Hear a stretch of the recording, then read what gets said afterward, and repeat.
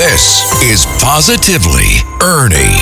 Now, here's Ernie Anastas. I'm Ernie Anastas on the streets of New York asking my question of the day. Here we go. What's the best personal news you've heard in your life? I think after having many years of infertility, finally finding out I was pregnant was excellent news. And then carrying that baby to term, and now he's almost 21. You know, these are exciting times for people to think about. Good news like that travels really fast. I'll bet everybody got excited, right? Very much so. It was a long, long haul, but we got there. And then 2 others came right after that. So what's the best news you heard? When I graduated with my PhD.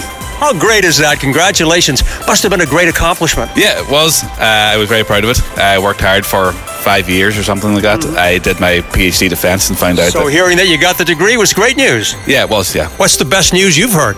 When our school district allowed the children to get into the building without masks. Oh, the unmasking, yeah. The unmasking. So you had COVID and then you found out something that helped you a lot. Yes, I found that I was going to live.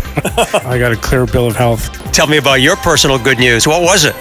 So I just got back spending holidays abroad in Spain. I was visiting family and it's been great. We spent some time in the mountains and just catching up with them.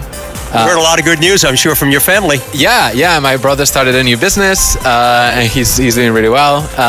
So it's been overall... We hope everybody's healthy. Everyone's healthy, which, is all we can hope for. So, that's number one. Yeah, definitely, that's number one. And there you have it. Your views and comments on my question of the day. I'll look for you next time.